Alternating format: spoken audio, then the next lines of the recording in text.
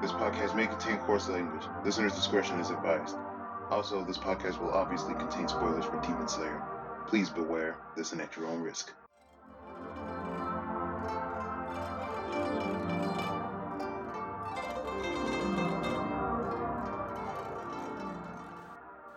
Welcome to the Demon Slayer podcast. I am your host, VLordGTZ, and with me today I have Marion. Hello. Also with us today is Sakaki. Hey, what's up, man? And lastly today we have Lum Ramayasha. Hey. Happy holidays. Or whenever you're listening to this, happy nearest holiday closest to you. I mean, I guess to date the podcast, we're recording this, on the 26th, the day after Christmas. Happy Boxing Day, everyone. Except Boxing Day is not really a thing in the U.S. Well, I don't know. I love boxes. I love putting out my boxes on the side of the road, and then every day after Boxing Day, the big green truck comes and picks it up and takes it to a magical place where they recycle it and make it into new boxes. Isn't and the that cycle continues every year. No, it is a very special thing that only happens the day after Boxing Day, we lord. Not any other time of the year. The other time of the year, they pick up the boxes and they just throw it in the ocean and feed it to the fishes so that they eat the boxes and they all die. But only on this very special day, this very special occasion, do they take the old boxes and make it into new boxes for the new year. This still just sounds like recycling day. That sounds... That's the magic of Boxing Day. Is what it sounds like.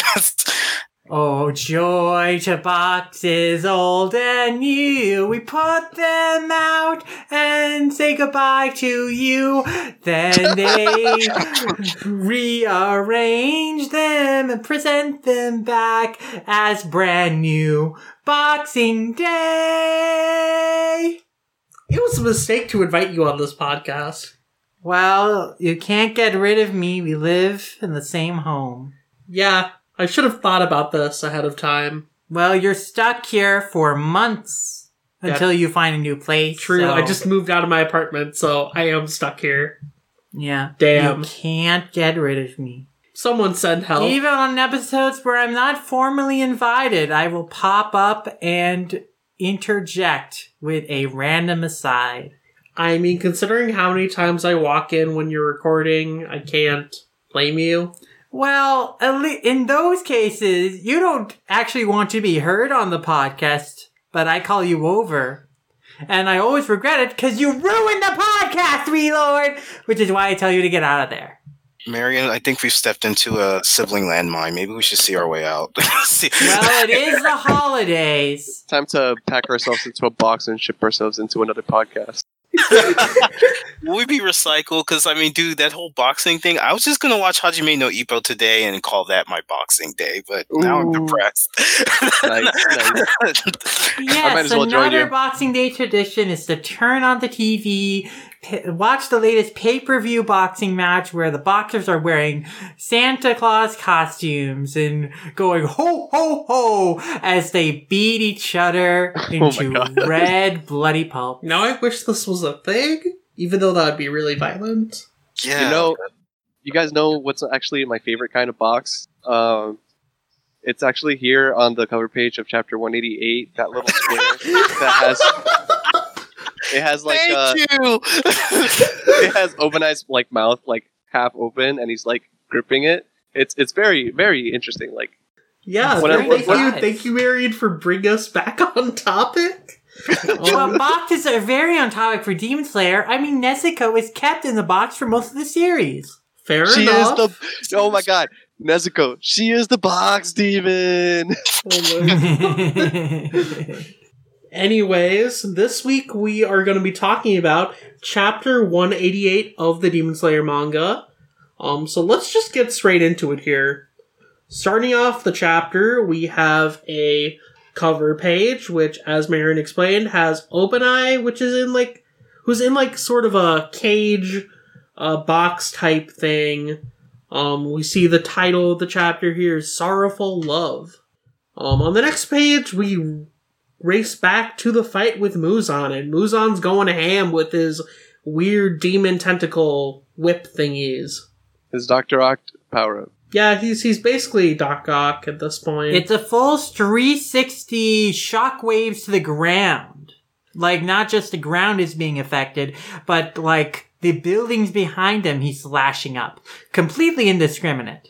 Yeah, he's going ham here.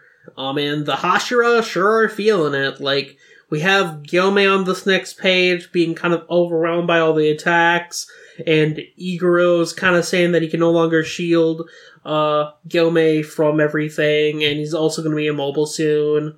We also see Giyu and Sanemi also struggling their asses off, and Kanroji especially is taking quite a beat in here.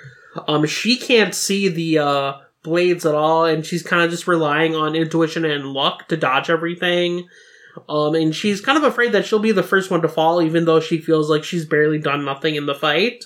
And she kind of goes on to say that she has to be willing to risk it all in attack, even though she might not be able to stop Muzan. Then Muzan throws more of his, like, whip blades at Kanroji, and she avoids them, or at least she thinks that she avoids them, but it turns out that she got quite a few hits. And on page 5, we see that she's been cut up pretty badly all over the place. Especially on her face, like, a good chunk of her cheek has just been sliced. And we see at the bottom of the page, Iguro's just racing over to her as she collapses. Yeah, I think she's definitely been affected by the poison in Muzan's tentacles, and that's what's kind of keeping her movement sluggish, which is what allows Muzan to really, like, cut off her arm and part of her cheek there. Yeah, I mean, she's, like, getting nicked, like, very frequently.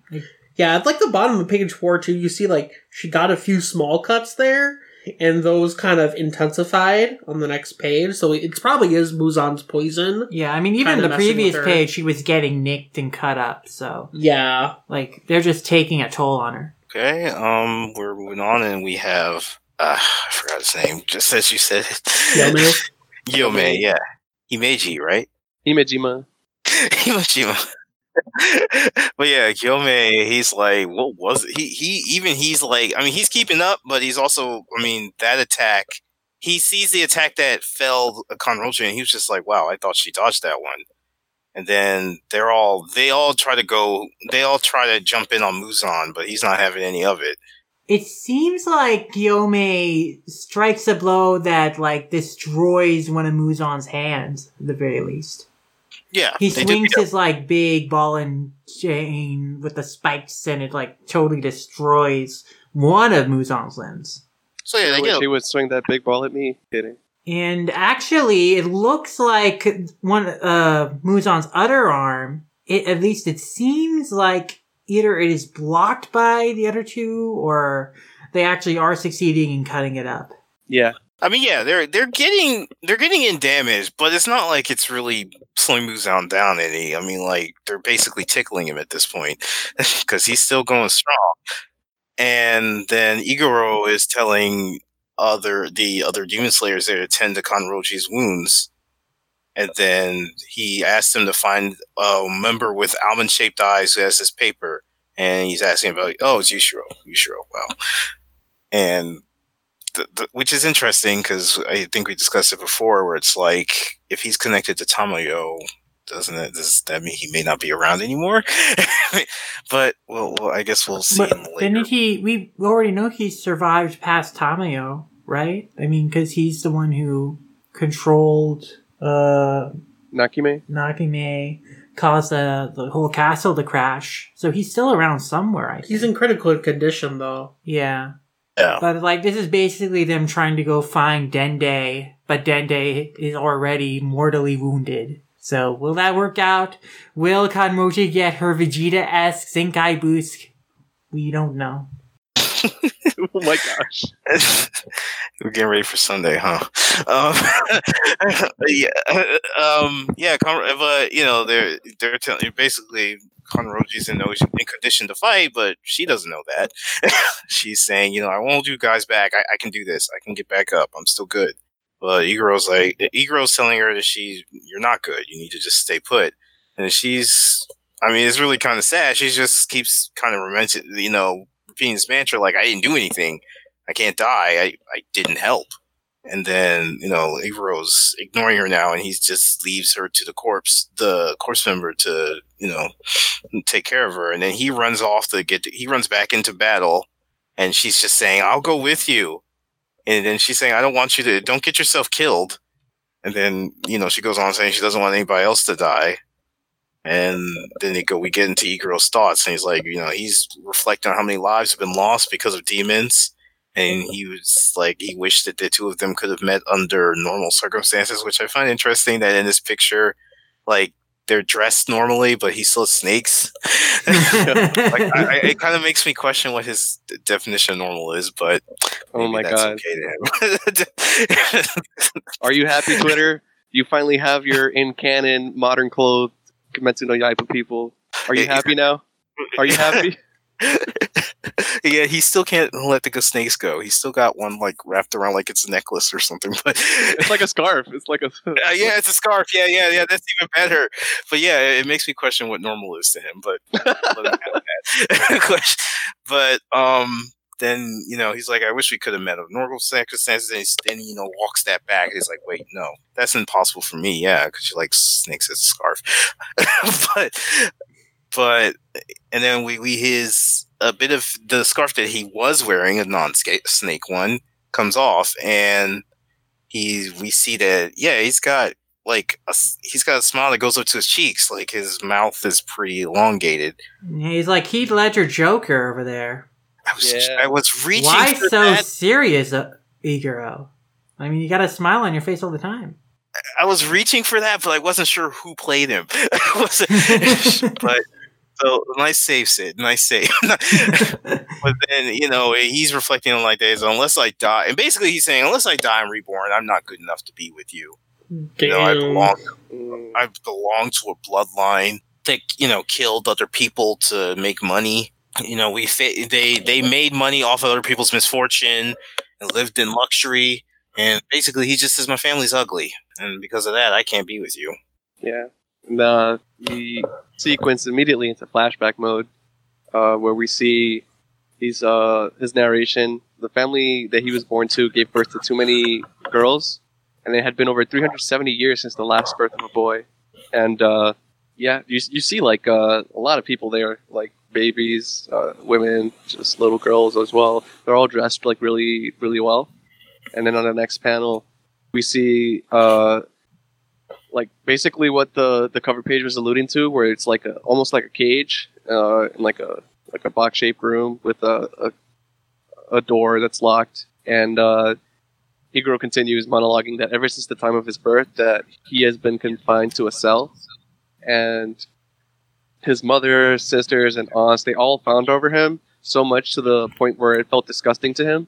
And each day they brought him like lots of really good food, but like he was still in a cage, so it was so weird. Like the poor ventilation made the smell of fat so suffocating that he felt nauseous. That was a detail that, like, the way it was delivered, I wasn't really expecting. Yeah, it's so strange. Like, they keep giving him all this food, even though he clearly hasn't eaten his last meals. Like, and who is in charge of, like, cleaning up the place? Like, why would you let all this stuff accumulate like this? I don't know. It definitely makes what happens later, though, a lot more effed up. I mean, it's already pretty effed up right here. I just kind of like that, as Marion said, I just like that description, though, because normally when you think of good food, you don't think about that. You think about it, oh, it's good, it smells great, I'm going to eat this. But I've just never heard of opulence, like, described that way, that I got so much good food, like, unless you're eating the good food, but the scent of it's just, the fat of it, just sitting there in the room, is making this person sick, and I've just never heard that description in anything I've read before, so that really stuck with me. Yeah. And like the fact that he's in a cage, it makes this sound less like an actual meal and more like he's being treated like livestock, I guess. Yeah, basically. Yeah. I mean, he is. literally being raised to be eaten. He's like one of the kids in the Promised Neverland. Yeah. Except he's not one of the free-range kids. They just have to have him start doing quizzes and it'll all be good. Oh my gosh. Oh no. I'm pretty sure he was homeschooled.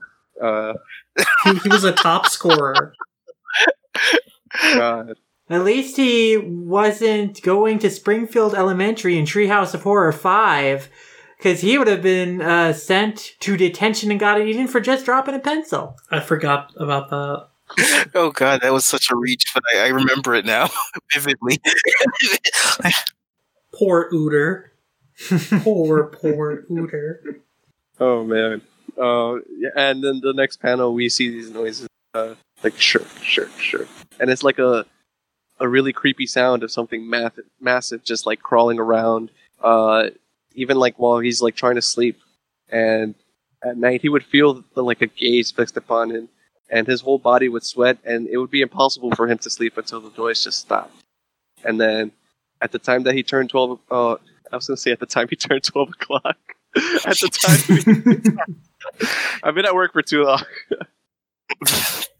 At the time he turned 12, they dragged him from the cell, and then they took him to a huge, gaudy, luxurious room, and then at the center, as if enshrined like an object of worship, there was a female demon whose lower body was that of a serpent, and we see a big panel with like a skull strewn about, and then the snake body there. There's a mirror too, and like the face of the demon is like it's like a snake. It's not like a human face.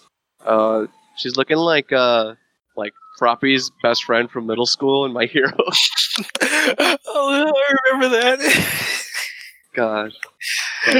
Yeah, this is obviously a Naga, like the creature from like Hinduism and Buddhism, like the legends and shit. Yeah, and then next page, Iguro is just like sweating a cold sweat. Like he immediately realized that was what was like around him at night, making the noises and staring at him, even though he didn't know what it was. And she speaks, "You are small, so very small. Perhaps I should wait until you are bigger." And like, yeah, he was obviously like being fattened up for this demon. And he goes on that his family had been living off the riches stolen from those who the serpent demon had slayed. And the woman loved feeding upon newborn babies. So in return, his family had been offering their own offspring to her as sacrifices. And he was a rare child with heterochromia, so like his eyes were different colors, and because of that, like the demon was really interested in him and had allowed him to live until he grew to like a bigger size, so she can like savor it more, basically. And after seeing him, once he turned 12, she determined that Iguro would live a little longer, so she had his mouth cut open to more closely resemble her own, and the blood was spilled into a chalice and she drank it. So that's where he got the scars, like making like the edges of his mouth longer. It sounds like she grew like kind of infatuation with him, like to make him look like her. Mm-hmm. There's some undertones there. Yeah. But also very curious about him because of his heterochromia. It seems that she is quite the gourmet, like Gourmet from Tokyo Ghoul. Yeah. I don't disagree. But also, another Promised Neverland connection. Like, they were raising him until 12 to be eaten originally, just like the kids in Promised Neverland. Wow, it's almost like they're in the same magazine. Yeah. Or, I wonder, maybe they have the same kind of philosophy. Go-to-gay stealing. No, they're just making it better. I mean, just kidding. You know, I like, we can go into more later, but I do find it interesting, kind of like the relationship between this snake demon and the family. Cause, like, they have, like, an exchange going on, but, like, I wonder why. Like, why does the snake demon, like, steal these riches? And why does she, like, just wait for this family to just give her the babies? Like, why doesn't she just, like, kind of go around to place to do that? Is it just like kind of laziness? It's like, oh, I can just wait here. This is a family of only women. So if they just keep getting pregnant and keep giving birth, then that's like a healthy stream of babies. But even then, I can't imagine that the amount of babies that she gets to feed on is that frequent. Yeah, I think that's like the right track. It was just like a mutually beneficial relationship because of the fact that like she could still just kill random people, and like the family that she's like guarding, I guess, would be able to take over those places, and like it was like I said, like a mutually beneficial kind of relationship for them, because the impression I got is that like for the demon, it's much more feasible to live in hiding with like a human family that could just when it's like the daytime or whatever, she has a safe refuge. She doesn't have to worry about like finding a place to go or whatever. So I'm curious to like, how did this start? Like, who made the first proposal? Like, how did this family and this demon meet? And like, what was like the conversation that led to them forming like this relationship? Like, how did they convince, hey, the first person in this family to go like, hey, I'll give you this baby and I'll give you shelter in this house. And if you don't kill the rest of us, we will keep feeding you babies. And for as long as our family line continues. And in return, you just gotta get money for us. Sounds like a great deal. It seems like there is more to this backstory and this relationship between the snake goddess and this family that could have been explored in terms of the origins of the relationship. So, going back to the last panel of page 15, back in the cell, Iguro can only think about escaping and surviving, so he stole a hairpin and started scratching away at the lattice of his cell, like where the wood is. Mm-hmm. Yeah, just chipping away day by day, very nervously. It's a interesting thing is that apparently the snake that Iguro has around him to this day was just a random snake that he named Kaburamaru, who just strayed into the cell one day. Like, this family has a connection with snakes, clearly, because they worship the snake goddess, but this is just a random snake that he befriended. Like, it has nothing to do with, like, the fact that the family had snakes on the premises or anything. It's just randomly there. But it was Iguro's only friend, and he had it when he made his escape. Just one day, he was able to actually succeed at chipping away at the wooden gates of the cell, and he just ran out of it. Which he's quite healthy. I suppose they are feeding him fatty foods, but you think as someone locked in a cage all day, he would not be the most physically fit or well-equipped to do, good running. But, he was running, but the snake goddess, like, caught up to him, nearly killed him, but then the Flame Hashra saved him. And we were debating this before recording, but just based on the fact that this Flame Hashra looks much older than Iguro, and the fact that Rengoku is actually a year younger than Iguro, we have determined that this Flame Hashra must be Rengoku's father. Yes. But this Flame Hashra, he brought Iguro together with his surviving cousin, his heretofore not mentioned cousin that we didn't really see a relationship with. But, the cousin rejected him, blaming him for killing all of their family, like all 50 members of their family were all killed by the snake goddess because he ran away.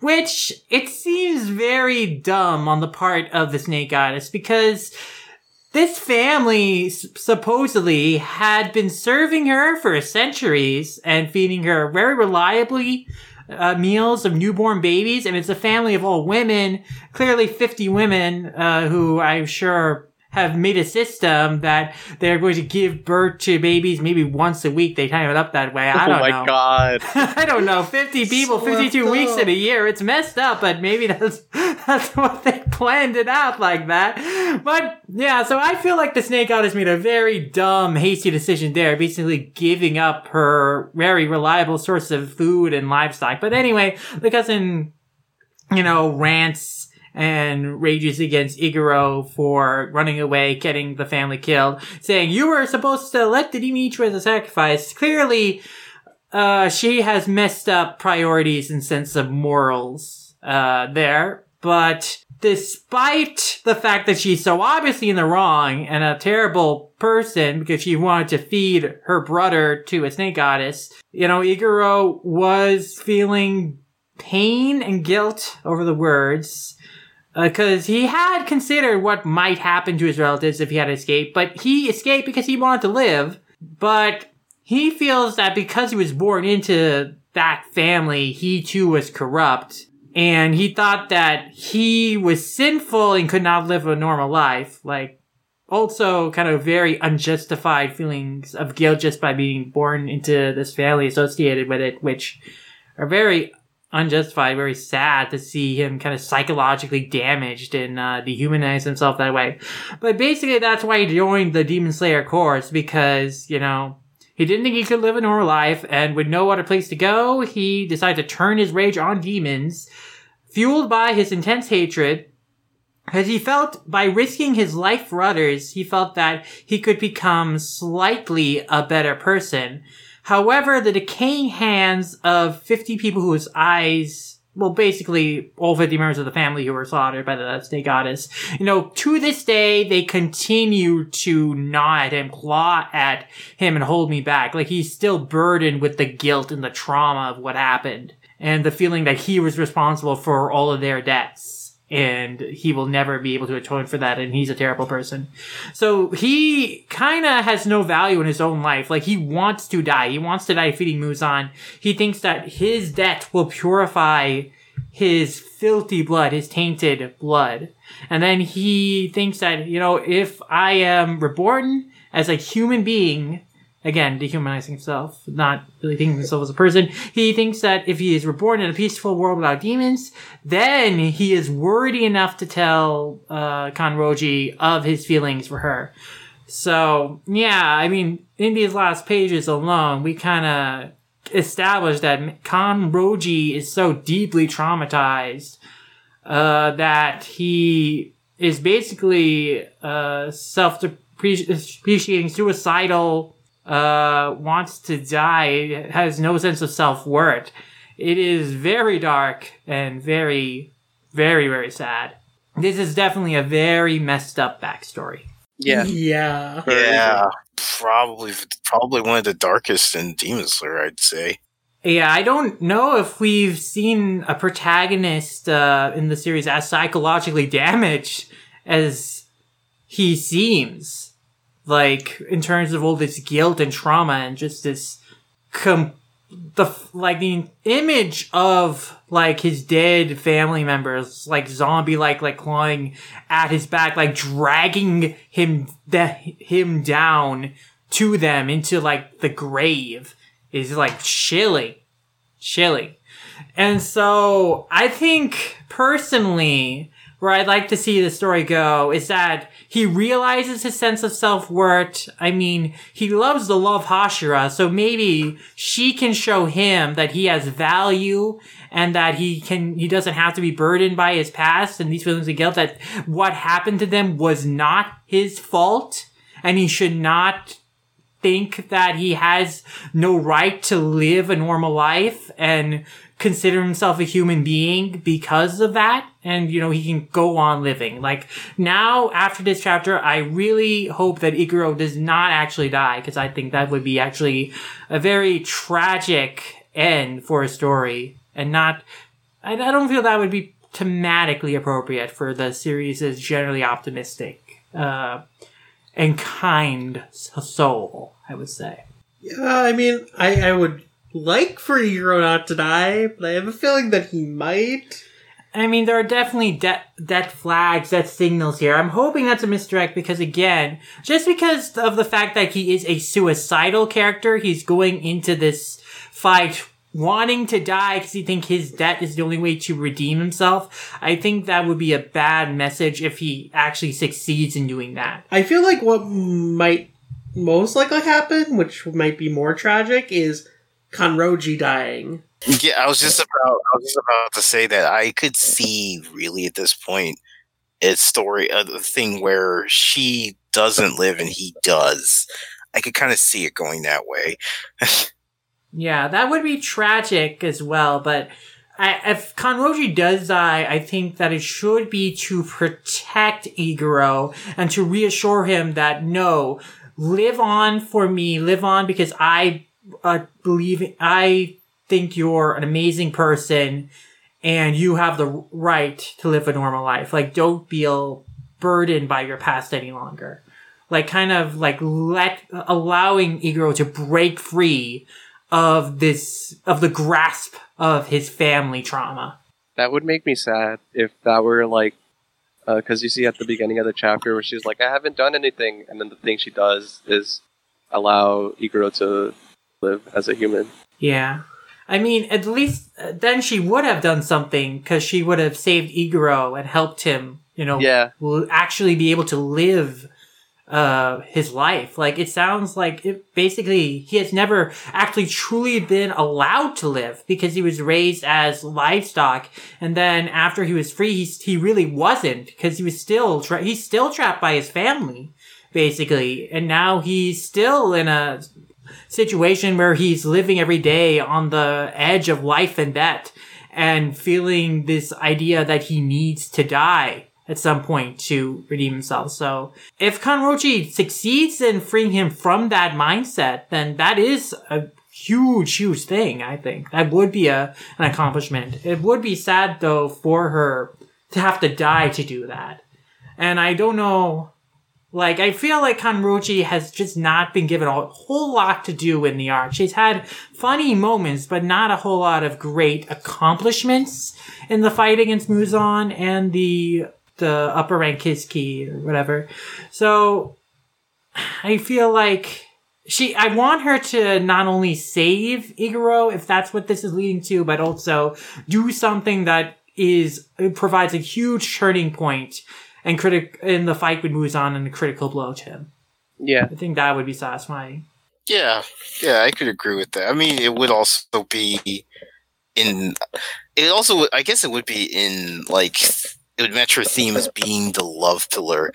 That love. I mean, I kind of, now talking to everybody about it, I kind of want her to live too. I mean, I love for both of them to just not die. Why can't everyone just be happy? Yeah, exactly. I'd love for this just to end up with them both surviving, which I guess at this point we don't really know much of anything, so it could happen. But I mean, considering Gosuke's track record, I don't know. They killed our boy Genya. No one is safe. Never forget. I mean, we got not even just Genya, but we got Muichiro. Just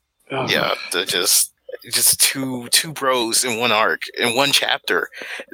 Yeah, and I don't imagine that we won't be seeing more losses in this fight with Muzan. Like, we are definitely going to see more character deaths, I think. So I would, though. I think the happiest end is for both of them survive and be able to live a life together. I actually think that would be the most satisfying, and I think that it would make sense story-wise, but we'll see where Gotoge goes with this.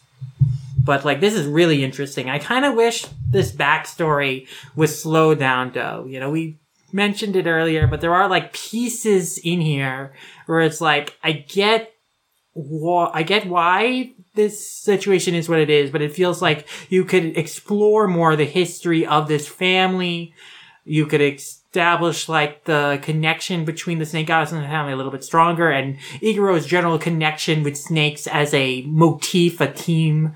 And then also, there's this whole cousin character that comes in at the end. If they had maybe established Iguro had a relationship with this character and an even deeper reason why her hatred of him, her words blaming him for the death of their family, cut him so deeply. I think that would have been even stronger. But, this is a well-written backstory. Because there are so many really interesting ideas and lore bits in here, I really would have wished it would have been expanded upon. We saw some more of these little details filled in. If anything, I kind of wish this backstory had happened earlier. Yeah. I mean, up until this point, Iguro was probably the one Hashira I did not care about. I didn't know anything about him. He hasn't really done much besides look cool. Yeah, and now we see that beneath that facade is actually a really broken person.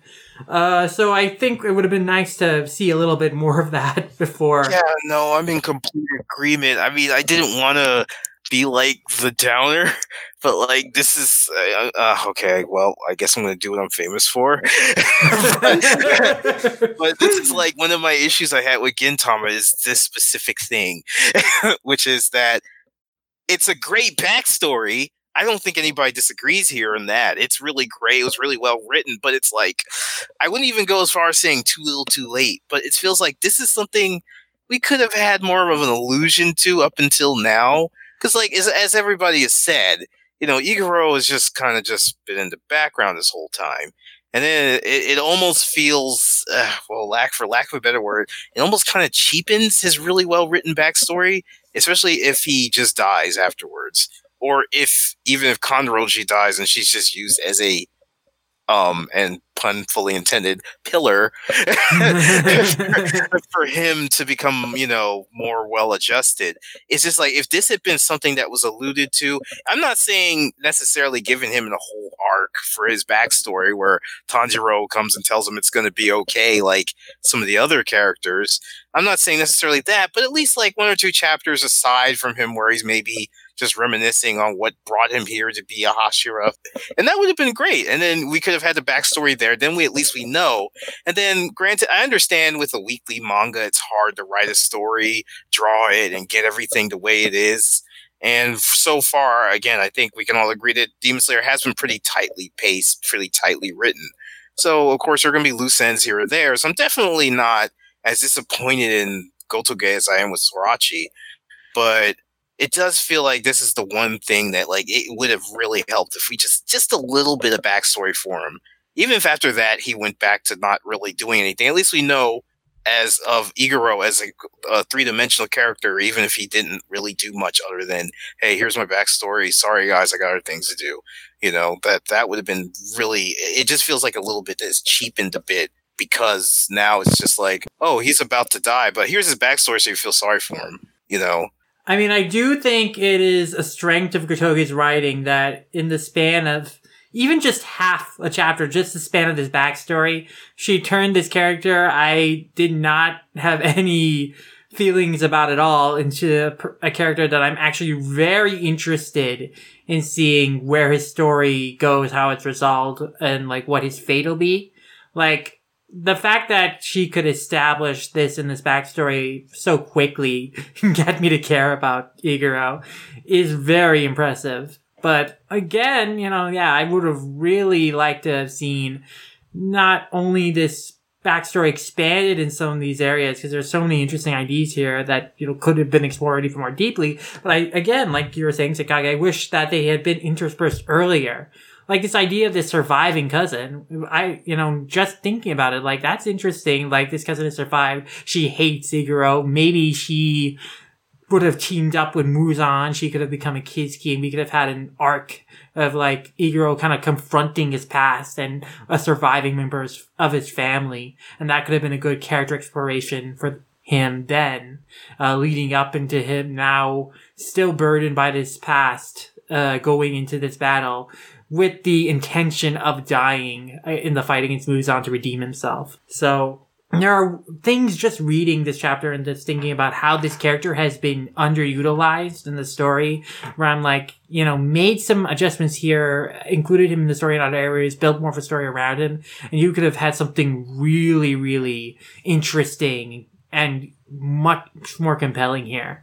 what we have is still very interesting and compelling, but like it is a little sudden and a little bit too quick to really feel kind of like it flows and it feels like organic to what's been happening in the story. Like it does feel like, oh, this is like a sudden new thing we've learned about Iguro. I get that we would never have guessed before because it's not really been hinted at. Yeah, you were saying something, Marion?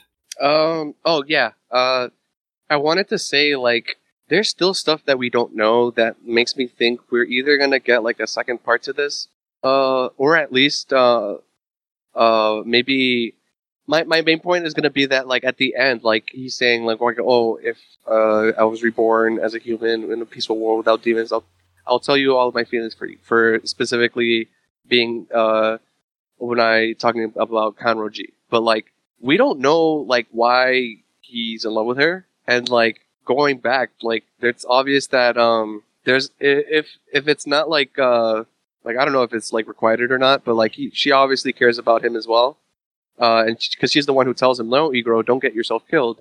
And as she's like crying, it's like, to me, it looks obvious that she knows that he's basically going out there to kill himself, to get himself killed in the fight. So that makes me wonder, like, how much of this does she know, and like how much does obviously she cares a lot about him, but like how much of what she knows is like affecting that. And like, so this makes me think we're either gonna get like a second part of the backstory, like through her perspective, and like how they like met and interacted, because it's been hinted at the story for the longest time that like Obanai has feelings for her, and like obviously he's very fond of her or whatever, like he looks out for her. So I'm curious about how that's going to be handled, because then if it gets to that point, then I feel like I would be much more satisfied with either both of them being alive or both of them like dying, like depending on how it's handled or whatever.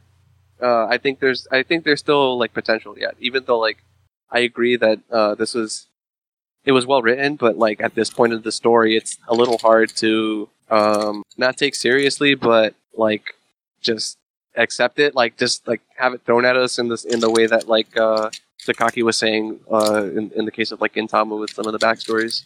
But yeah, like I don't know, there's still potential.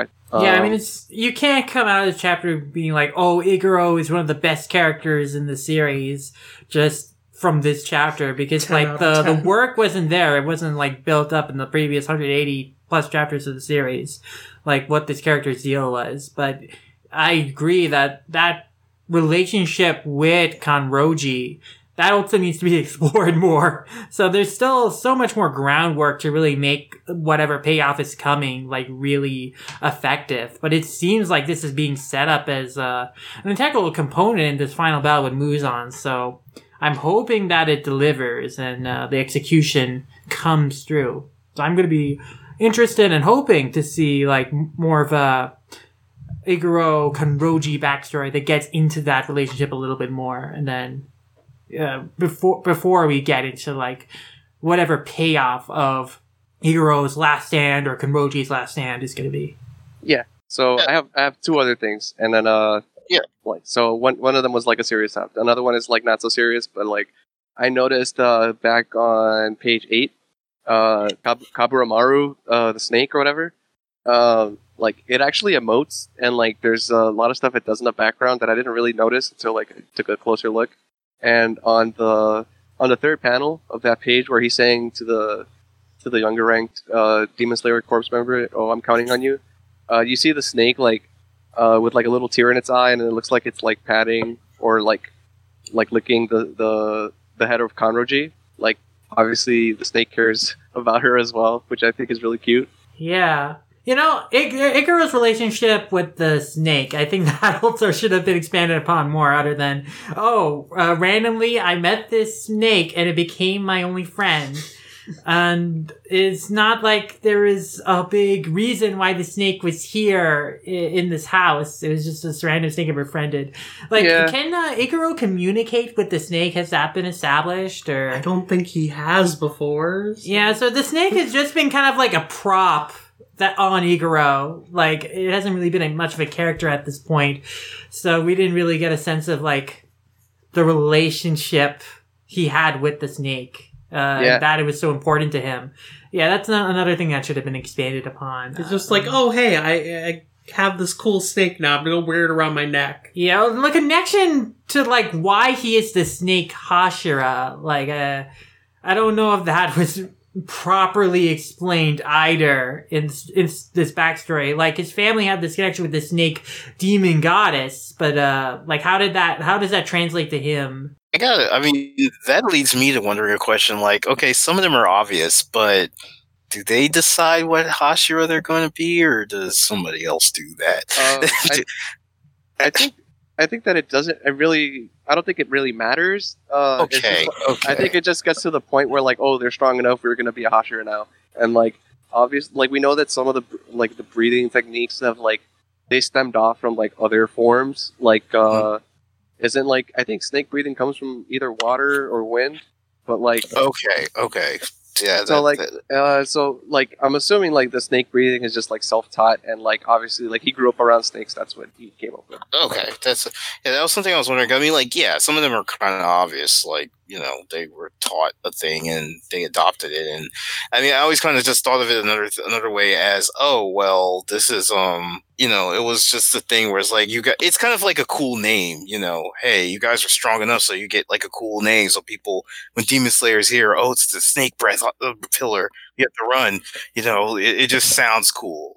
But it was something I had been kind of wondering about. Do they, like, name themselves, or is it just?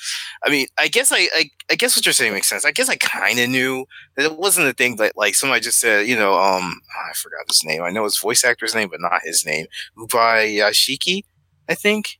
Oh, yeah. Ubayashiki, the master of the mansion. Yeah. I kind of figured it wasn't a thing where it's like, okay, well, we need a snake Hashira.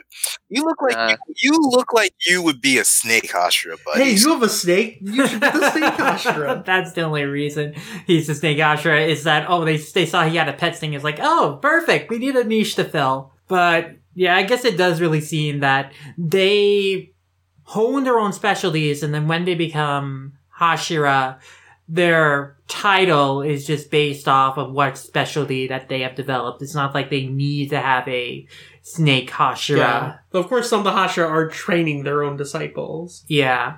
But I do feel that the connection between Igaro's backstory and him developing snake breeding is very flimsy.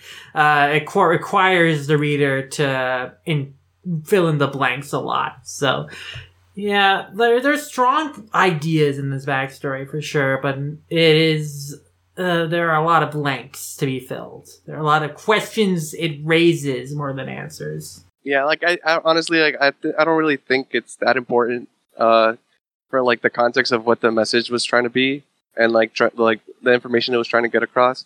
I feel like something that really stood out to me specifically was on page 17, where you get the scene with, like, the cousin, like, berating him and, like, saying, like, oh, it's all your fault. She killed everyone because you ran away, because you were supposed to let the demon eat you, and, like, it's a very, like a classic bully mentality that you see in a lot of Japanese works, where it's like people are supposed to either take abuse like for the sake of the majority, so that, like, everyone is protected after we have, like, this one black sheep or scapegoat. Like, it's something that I think is a really interesting thing to bring up here specifically, because then on the next panel he goes, my cousin's berating was entirely unjustified. However, her words deeply pained me. And it's like, it's cool because, like, this is like Gotoge, like the author speaking through the character that, like, yeah, no, this is like a flimsy excuse. This is not something that, like, passes in the real world. Like, at the end of the day, you can't go comparing, like, human lives to each other. If one person, like, is in, like, a really shitty situation and they want to survive, what is it? What's on them to, like, go out of their way to, like, actually try to live? Like, it's a little, like, not absurdist, but, like, a little over the top, I guess, where it goes with the comparison. But I find it really interesting because it's the act of him, like, doing his utmost to try to survive is what leads him to going, like, oh no, like, because of all of the aftermath of all of this, now I feel like I don't actually deserve to live. And, like, that's a sentiment that I know a lot of people actually do experience in real life. And It's something that we see often in like domestic abuse situations, or like what are just like other like serious situations where people get themselves out of like a very painful and like emotionally and psychologically damaging situation, and they feel like this guilt of like I wasn't actually supposed to get out of that. Like I don't feel like I'm supposed to live. So it's a neat idea that I think is being explored here. Yeah, survivor's guilt. Yes, For sure. Like, his entire life, he was, like, raised kind of, like, subhuman. Not treated the same as other members of his family. So he already has, like, a depreciated sense of self-worth. And then now with the guilt of this idea being blamed and berated for causing other members of his family to die, he's like, why did I survive? I shouldn't have survived. So it's like just the very horrifying psychological consequences of living strewn and abusive situation and surviving out of it. But then just being so damaged by your upbringing and so traumatized that you can't really truly be able to continue living your life, without being burdened by these traumatic experiences. Yeah.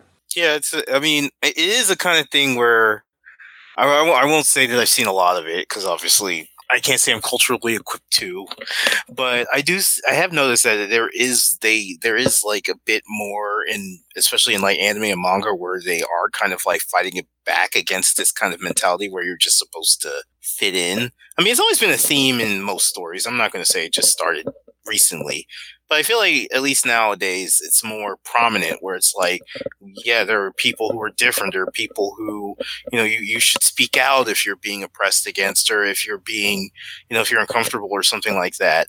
The fact that OpenEye just kind of said, well, she's wrong, but I guess that's fine. That's kind of like the mentality I feel like a lot more stories nowadays are pushing back against. Like, yeah, and I like it. I mean, not just so much that I liked it, but I did find it interesting that I feel like in another circumstance he wouldn't have gotten his feelings. I like that Gotoge like indicated that he knows it was wrong. He knows that she's being completely unreasonable. Like, I feel like in another story it would just been like OpenEye's like, well, she said words and I feel bad about them, and we wouldn't have known whether he thought those were right or wrong. But I just like that little detail where he's like, yeah, she's completely wrong, but it still hurts. That does happen in life, somebody's wrong, but they still say things that hurt you. Yeah.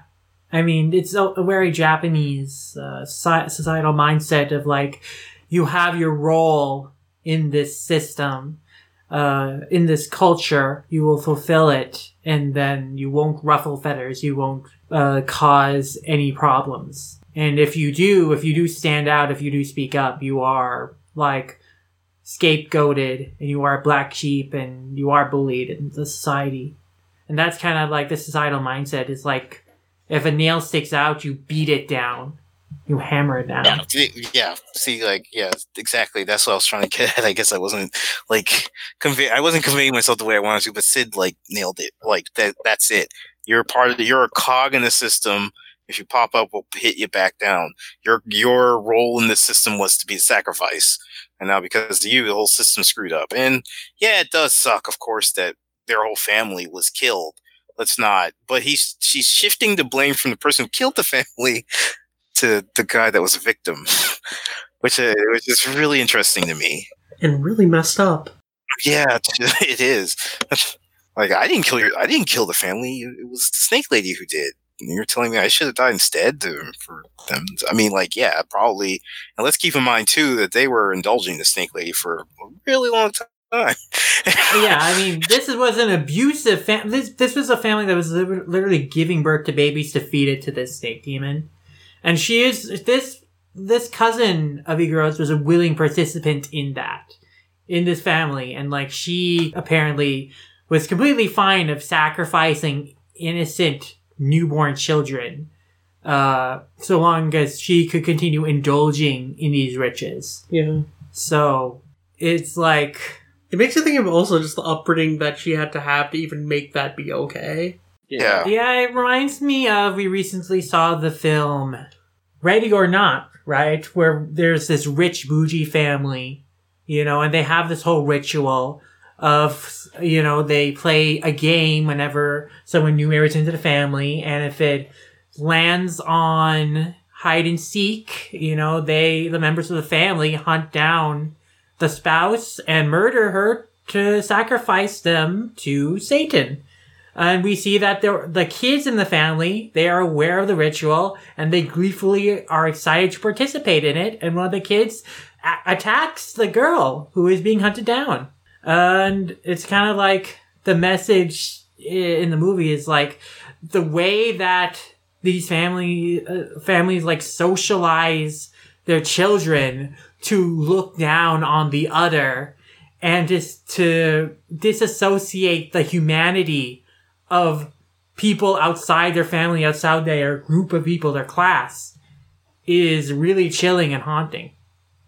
And that's kind of what's going on here. That's kind of this disconnect that this cousin of Iguro's is seemingly able to make between herself and Iguro, thinking that her and the rest of her family, they are more worthy of life and more worthy of surviving than Iguro, someone born to be sacrificed, and all the other children who were born to be sacrificed.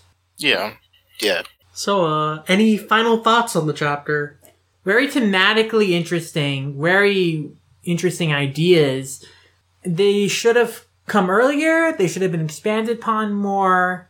I do feel I came out of this chapter more interested in Iguro and more invested in seeing what happens to him. But it's, like we've been saying in the podcast, a little bit too late to really do much with his story and integrate it in the broader context of what's been going on in this final fight with Muzan and in the story at large. Yeah, that was initially my thought reading through this chapter. Was just like I it's not that I don't care about Obanai.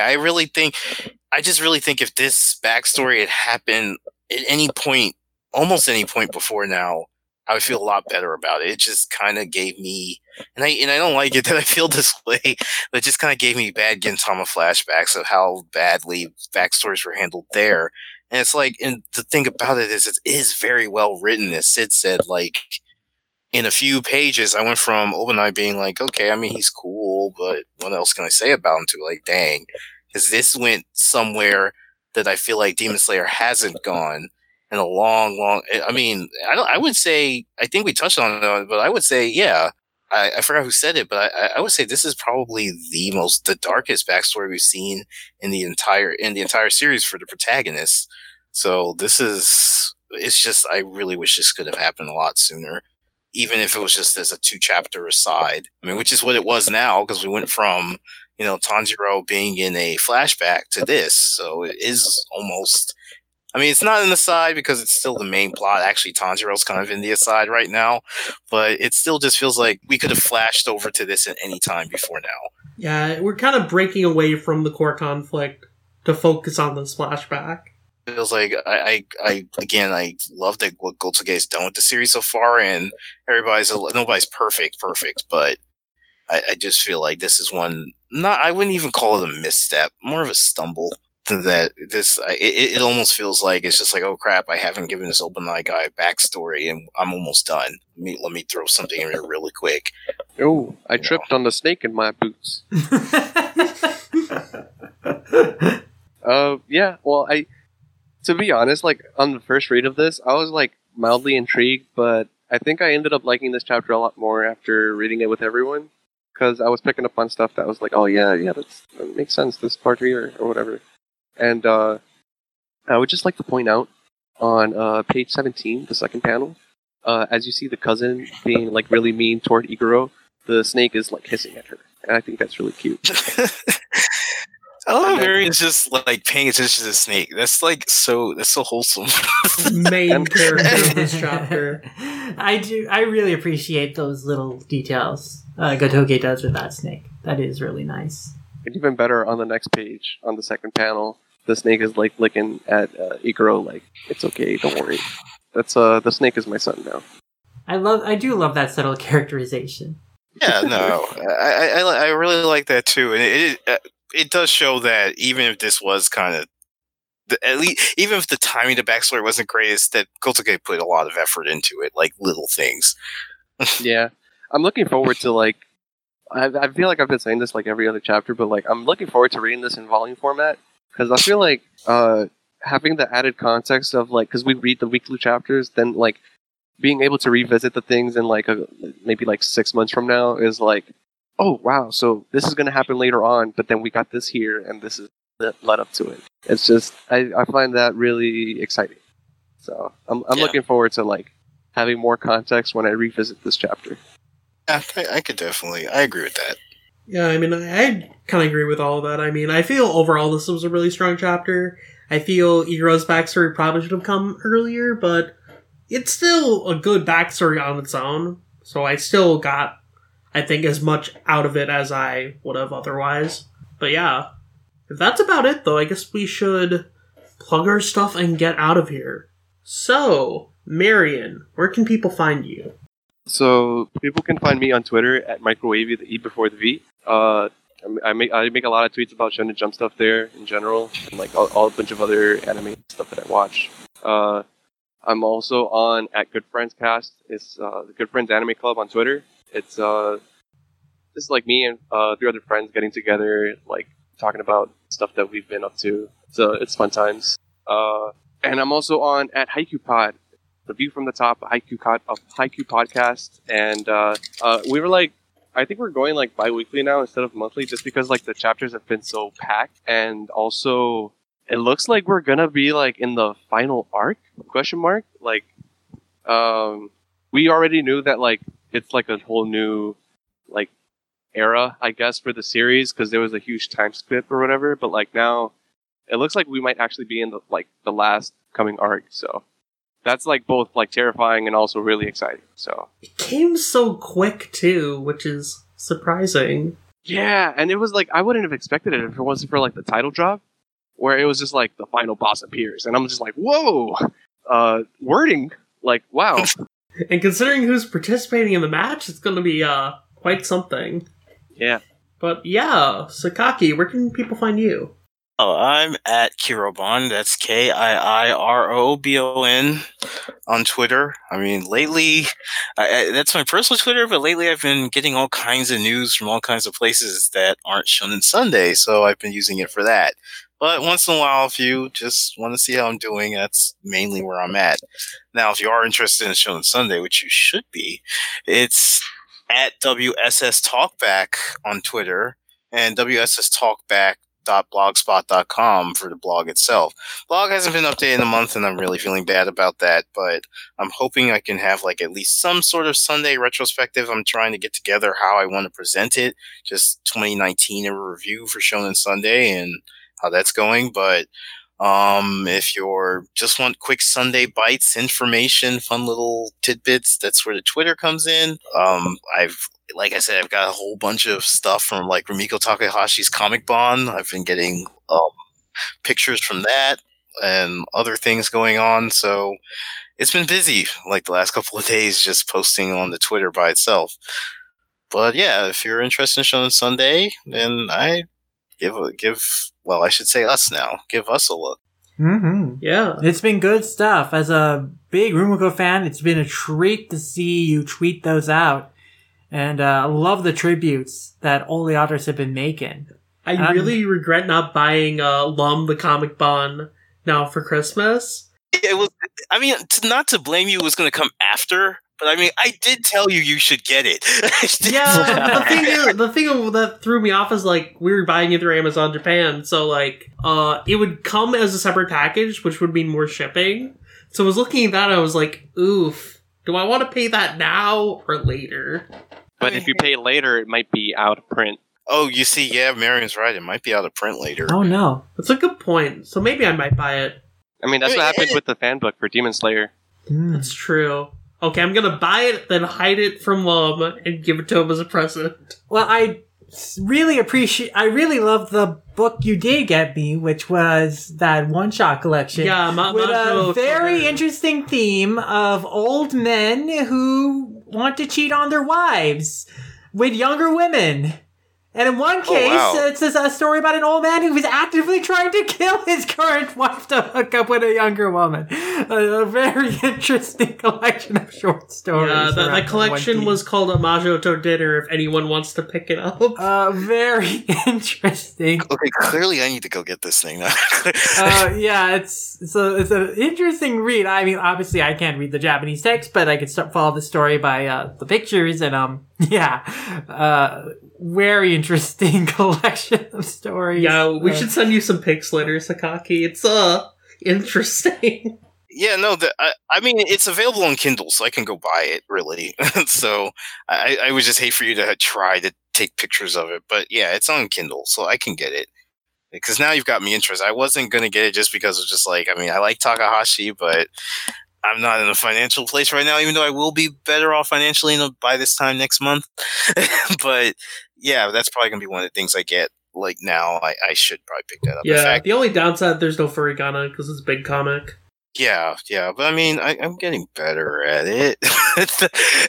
So Cries in the corner with the suffering of kanji. Wani Kani, teach me kanji faster. When you get it, maybe we should do a special episode on it, because it is a strange collection of stories. Again, I did not realize that old men cheating on their wives was topic older age in Japan. Maybe that's just what big comics into. I guess so. But as for me, if you want to hear pretty regular thoughts on Rumiko Takahashi related subjects, I tweet those out on my Twitter at @LemonRayasha, and you can find my work on all-comic.com. I've been doing a lot of manga reviews and interviews, and we recently got up our Anime NYC interviews with veteran Pokemon voice actresses Lisa Ortiz and Sarah Nataceni. They're extensive interviews. They go into their histories with the franchise and in voice acting in general, and are incredible reads if you're a big Pokemon fan and just big old school anime fan in general. So definitely give those a read. But you can also listen to our podcast Manga Mavericks for more manga discussion. You can find that at manga_mavericks on Twitter. MangaMavericks.tumblr.com, on YouTube, every podcast platform of choice. We're on there. We're a podcast that discusses manga as a medium and as an industry. We do a ton of series retrospectives on several Shonen Jump titles as well. So you can look forward to that. And in the near future, we'll have our best of manga podcast, and you can be sure that Demon Slayer will be brought up on that podcast. And definitely look out for that for sure. Yeah, definitely follow all three of these guys. They're all perfect people. Where can they find you, V-Lord? Does anyone really want to find me? Yes. I mean, I don't know who, but they do. I think so, because somebody's got to send those review copies somewhere. Also true. That's a fair point. Fine, I'll cave. People can find me on Twitter at VLordGTZ. I usually post about whatever I'm doing, whether it's writing reviews, reading manga, or not sleeping. Usually all three at the same time, though not lately. Lately I've been getting too much sleep. I need to return. That isn't true. Your body's just catching up on sleep. I need to return to the no-sleep life. No, that's why you're sleeping so much now. It's because you messed up your body. Those are lies. No, live healthily. I encourage all of you out there, live healthy lives. Don't skip out on your sleep. I mean, I don't recommend anyone to live like me and not sleep, but for myself, it makes me productive. That sounds like serious denial there, buddy. Oh, it definitely is, but I will stay in denial forever. Oh boy. Plug your stuff before you fall asleep on mic. You're like Blackbeard in One Piece. You never sleep, so you've lived twice the life as the rest of us. That one, picture of Blackbeard as a kid makes so much sense now. Yeah, where were you when you got red-pilled about Blackbeard? But the problem with never sleeping, Warren, is that it means you'd never dream. Why would I want to dream? Because that means the your dream dreams will never never end. dies. Yeah. Marion gets it. I'm done. I'm just gonna Mic drop drop. the mic now. We're actually in sync today. Oh my god. Oh. Anyways, you can find my more manga-focused reviews over on all-comic.com. Like Lum said, we're reviewing a bunch of stuff, so keep an eye out there. Aside from that, you can find my other more Toonami-focused stuff over on ToonamiFaithful.com. And yeah, look at that as well if you're into Toonami. As far as the podcast goes, you can find that on Twitter at DSlayer Podcast, on Facebook at facebook.com/Demon Slayer Podcast, and on the Toonami Faithful site at ToonamiFaithful.com/Demon Slayer Podcast. And we post updates of when the podcasts come out on there, and on the Twitter specifically, we post various Demon Slayer news in addition to that. So follow all of those. You can also stream the podcast on basically any podcast streaming platform at this point. Apple Podcasts, Spotify, Anchor, you name it, we're there. So whatever you listen to podcasts on, look us up and subscribe and listen to all our episodes. And yeah, that about does it for this episode. So we will see you guys later. Later. See you a bit later, guys. Sayonara.